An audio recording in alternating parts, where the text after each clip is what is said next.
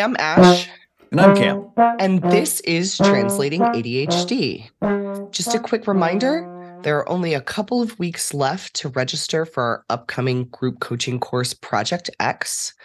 That class begins Tuesday, April 11th, and meets at 8:30 p.m. Eastern. For more information about the course, including how to apply and pricing, visit the website translatingadhd.com and click on the group coaching tab. So, Cam. So Ash. So Ash. That's what I was waiting for. Listeners, if you could have seen the blank look Cam gave me when I said so Cam, he was waiting for me to say more. So let's try that again. Yeah, I was looking at my notes in my mind. I was like, so Ash, what else are you going to say? So Cam, what are we talking about today? What we're talking about today, there's so many different directions we could go in from last week. So last week, we talked about what we call the in-between place, this place of as we're developing awareness and understanding of our ADHD, right? To start to understand, to start to own, and to start to translate. It can be a little squirrely. It can be a little uncomfortable because it's this state of new awareness, new information. We did an old episode on this, Ash, the grieving around an ADHD diagnosis, of grieving that person you would never be. So there's a lot of emotions here. There's also this, as you're trying to move away from the ARC, adrenaline response cycle, the ability to respond and react, the ability to deliver work in the 11th hour, is that you kind of find your place in this a bit untethered. And so that was the operative word last week, of feeling untethered. And so I was thinking about different directions to go in today, and really thought of this one that I see often is, you can kind of scramble back to ARC, the safety of that one pony. You can stay in this uncomfortable place, and there's a number of other things that we can do. And I want to speak to one of those, and I'm just going to call it emotional autopilot. So autopilot is something that we often do any given day. Autopilot around our plans, autopilot around our schedule. I made my list for today. I've learned that it's likely that this list is not going to happen the way that I have it, but that's taken some time. What I used to do is make a list and then just assume that it would happen, and then be surprised and frustrated that it didn't happen. And along with that kind of autopilot setting of sort of establish a plan for the day and then expecting it to turn out that way, we can kind of dial in our emotions in the same way. And we talked about this in episode 78 when we introduced the emotional health ladder. And that autopilot is this middle level of we are showing up and our emotions are on autopilot. And as we drop down that emotional health ladder, we drop into survival. As we move up, we're more aware and more at choice. And level 2 is attending to. But today I want to talk about, again, what can happen and why this is. Straight out of the gate, how ADHD comes into play with autopilot is cognitive inflexibility and prospective memory challenges to sort of anticipate how a day will play out. Those are executive function intense. So what we can do, though, is, what we were talking about, Ash and I do these sort of philosophical conversations. It's kind of fun. We sort of meet where we are and start to share what's going on for both of us, and thinking about different directions we can go in with different aspects of translating ADHD, whether it's the group coaching or new offerings or what we're talking about on any given day. And Ash said something to the effect of, I think people are under a lot right now. There's too much data, too much information. Just given what's been going on for the last 3 to 5 years, is that a lot of us are hurting. And it's a very natural thing to not want to feel that, to put a lid on that. Right? It's almost easier to kind of just close that. Let's just seal that up in a mason jar, put it on a shelf, and set it aside. Again, as we do that, this is what we're calling kind of emotional autopilot, to partition it and set it aside. Because in a way, it's easier. Yeah, I'm gonna toss in a sidebar here because it's funny, but I would like you to imagine all of the emotional upheaval that all of us have been under for the last several years and having your entire physiological response to emotion change overnight. Because here I am going through a second puberty, and the way that emotion moves through my body is different than it used to be. So, just an aside, I don't necessarily want to go down that tangent, but it's so interesting. And I just had to toss it in there. Well, I appreciate you sharing that, Ash, because what you're bringing is there's some curiosity and awareness there. And that's what's available when we pull that mason jar off the shelf and crack that lid. We're not suggesting that you pull the lid off people and have that full emotional experience, because it can be too much. With emotional regulation challenges, there might be too much going on. But today we're going to talk about how to bring emotions in because they're so essential. If there's something that I've learned in the last several years is the interplay of executive function and emotion, and how emotions drive our desires. We talk about purpose, and we talk about Project X, and we talk about agency. We talk about wanting to have some sense of control and choice in our day. But emotion comes into play around what we're attending to, what we take action on, what we care about, and what we don't care about. So when we crack that lid, often what we're presented with is that inner critic. And the inner critic's like, you don't have this, you don't have this, you don't got this, you suck, and you still don't have this. And so naturally, yeah, you want to kind of crank that lid down and set it aside and like, you know what, I'm just going to partition these emotions. But then what happens is, again, one of these cause and effect dilemmas. We're going about in our day, and then something happens. The plan doesn't go according to plan. Or again, something pops up where we get upset, someone around us gets upset, and then we have this emotional fallout. And then we can get flooded or triggered or have a really big emotional response. And this is where a lot of attention is in ADHD land right now. DESR is the big term, and we've talked about that here before. We want to look back at, again, where can we address this proactively? And where we can address this proactively is to loosen the lid there and to bring some of that awareness and curiosity and empathy to your situation. So that inner critic and those negative emotions, they are 3 to 5 times stronger than positive emotions.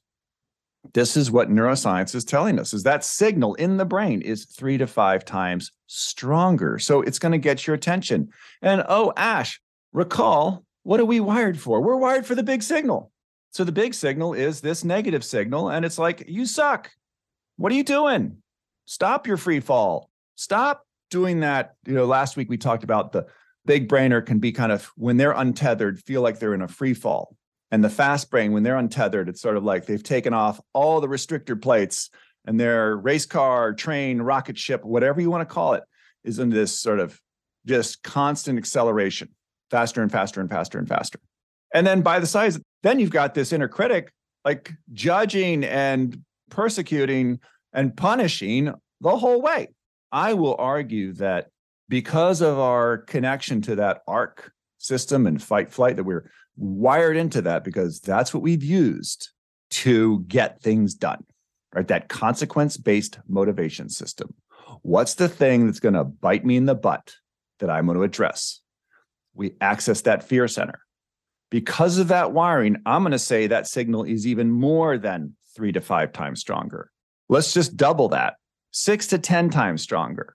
This is why that when our clients come to us, we cultivate safety and trust, core competency, and they start to share, this is the message, this is the voice, because it's the biggest signal and it's the most convenient one to explain their situation without this information or knowledge of what is actually going on.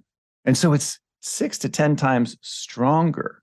Of course, what you're going to do is crank down on that mason jar and keep those emotions. Let's just set those aside. All right, listeners, how's that working for you? How's it working for you? I found it didn't really work well for me. And so starting to take those mason jars and crack those lids and let that sort of pressure off a little bit and start to challenge that inner voice just a bit. Challenge it with, like, again, what are the facts there? It's likely imposter syndrome might be coming into play too, right? Not seeing oneself in the picture. So coming back to, what do we know? What can we tether to? This is why Ash and I focus on self-care when we work with all of our clients. When we start a group coaching class, it's starting with, how can we take care of ourselves during these 8 weeks, or to begin to address needs that might be unmet?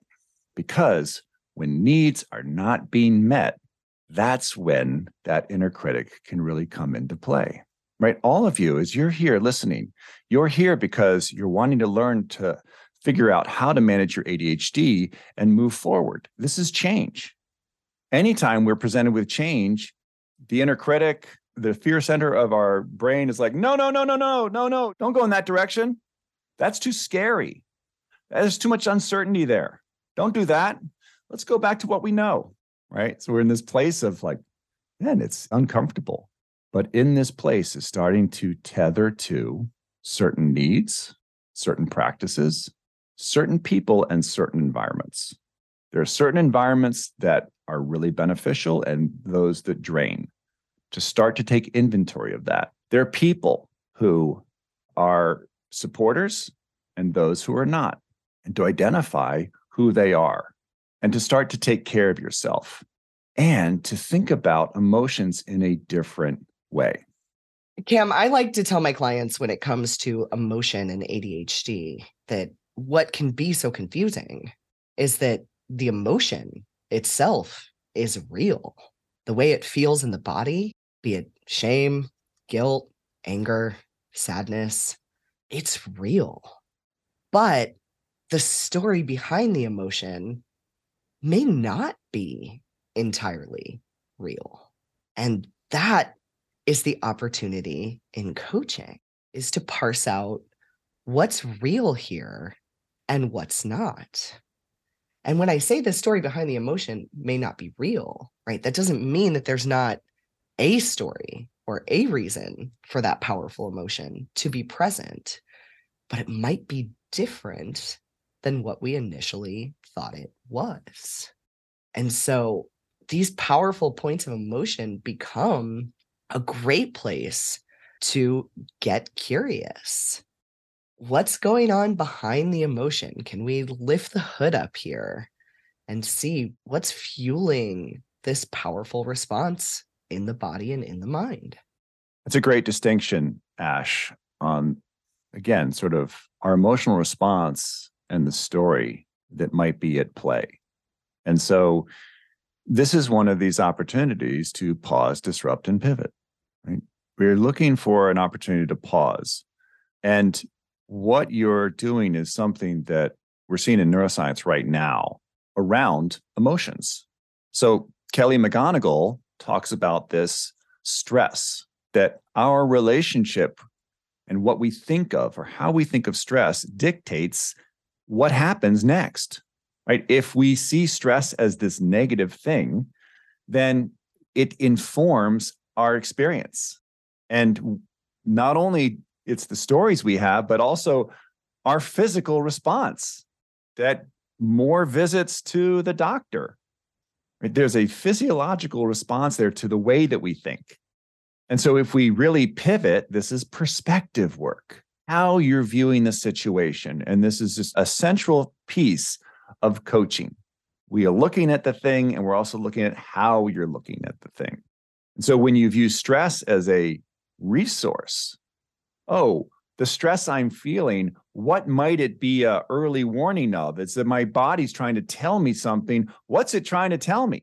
That then we have a different experience and we're actually healthier. And the same thing with emotion. This is the work of Susan David and emotional agility, is that all our emotions are useful and informative.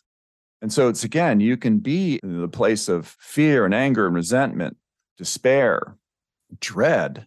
And if you can get some distance and to look at how can I use this information as data to inform what is going on for me?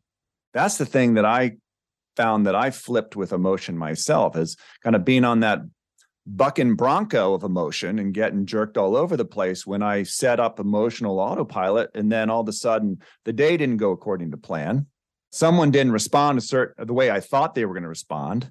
And I got that surprise.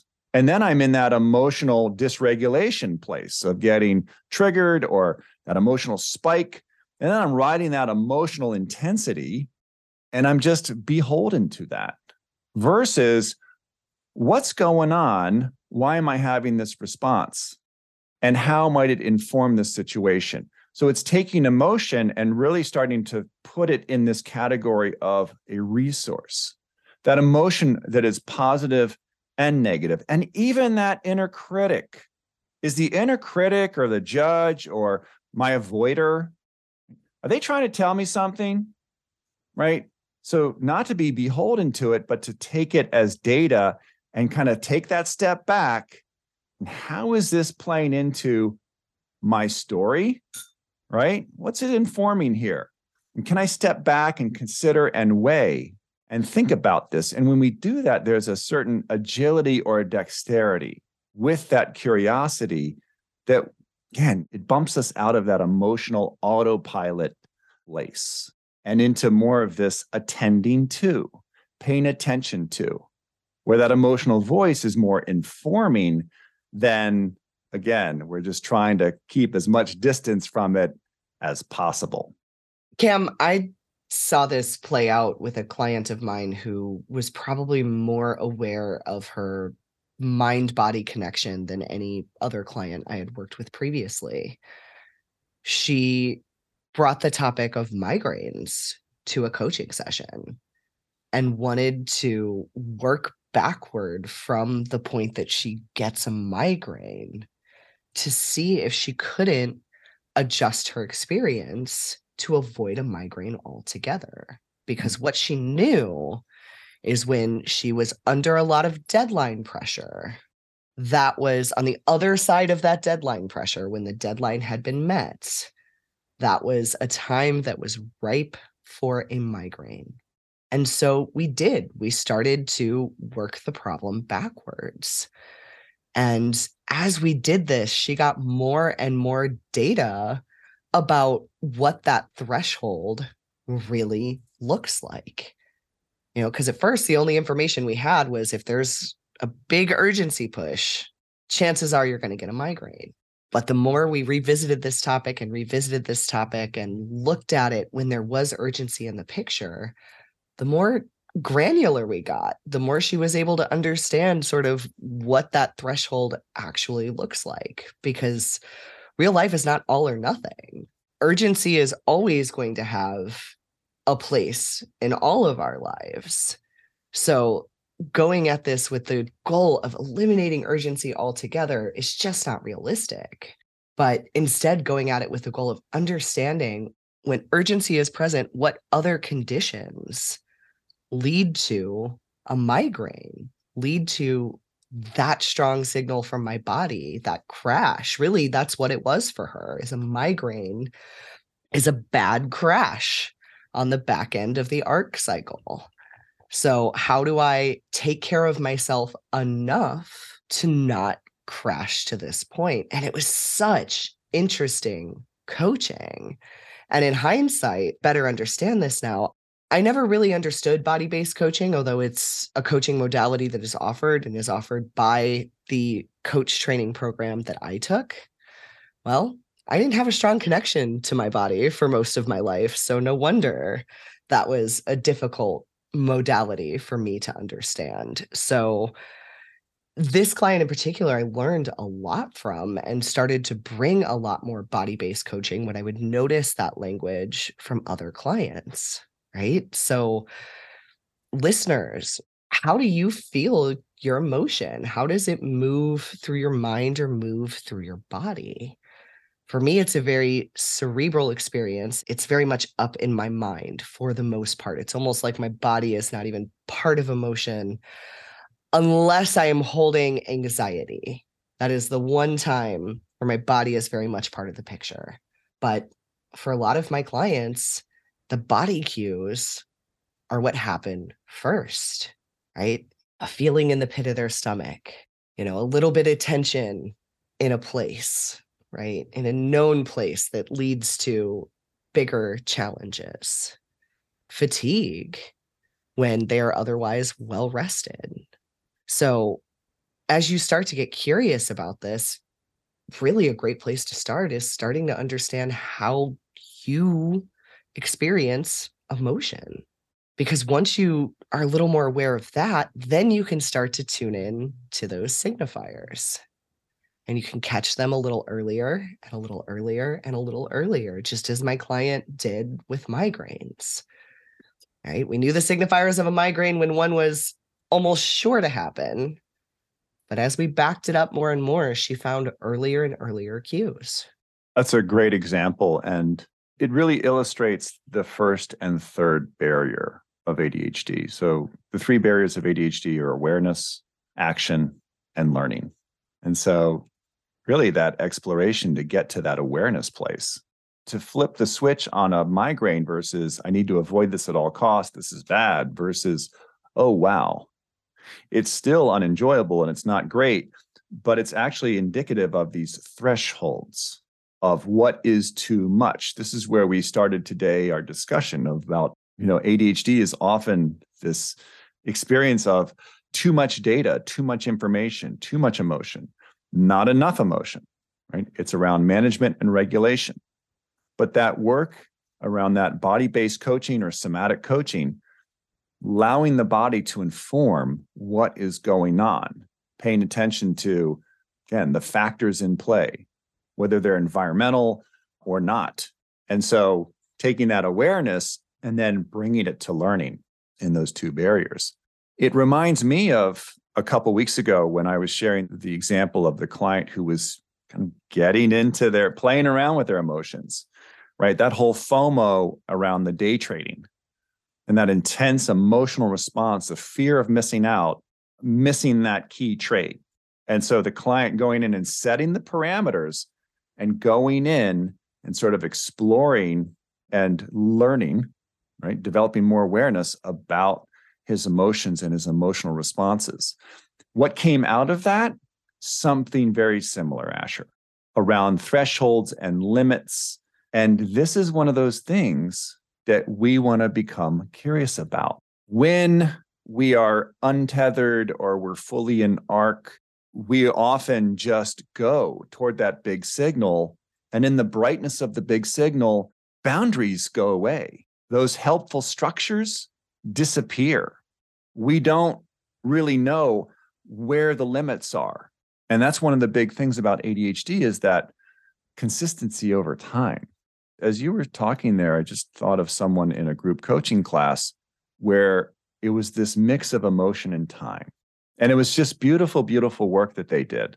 Is that it was a work situation and it was a coworker who was not being professional. And the student who was in the class had admitted as much that in the past, if someone's not being professional and it reflected personally on them, that would have a strong emotional response and then they would engage directly, right? Like go tell this person exactly what they're thinking. Again, it was all baked in that emotion, the intensity of that moment, how they were wronged, how this was not wrong. And what happened here was the client paused and saw time as a resource. You know what? What I have to share is not urgent, right? It's getting distance from ARC because ARC would have them just like, oh, I got to share it right now while it's here. Right? We use that fire to motivate and, blast out the other person. Well, all they get is emotion. They don't get the message. They don't get any learning. So he's like, you know what? I'm going to wait on this. I'm going to let this sit because I can. And I'm not in a position to be objective. and to really go to what's the bigger opportunity. The bigger opportunity is to mentor, to support, to point out the opportunity for this other individual. And that's what they did. They paid attention, first of all, to that negative emotion of what they were feeling, but didn't act on it, right? That's another thing, Ash, to consider. Listeners, when you have an emotion, to not act on it immediately, but to let it be a little arm's length and just consider, what is that? What's that strong emotion? And is it something that I can take and use, pull the data from it? Is it showing up in my body in a certain way? Can I take some breaths?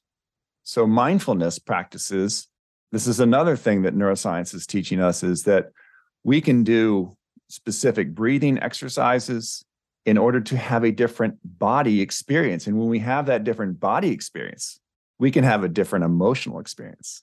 It goes both ways.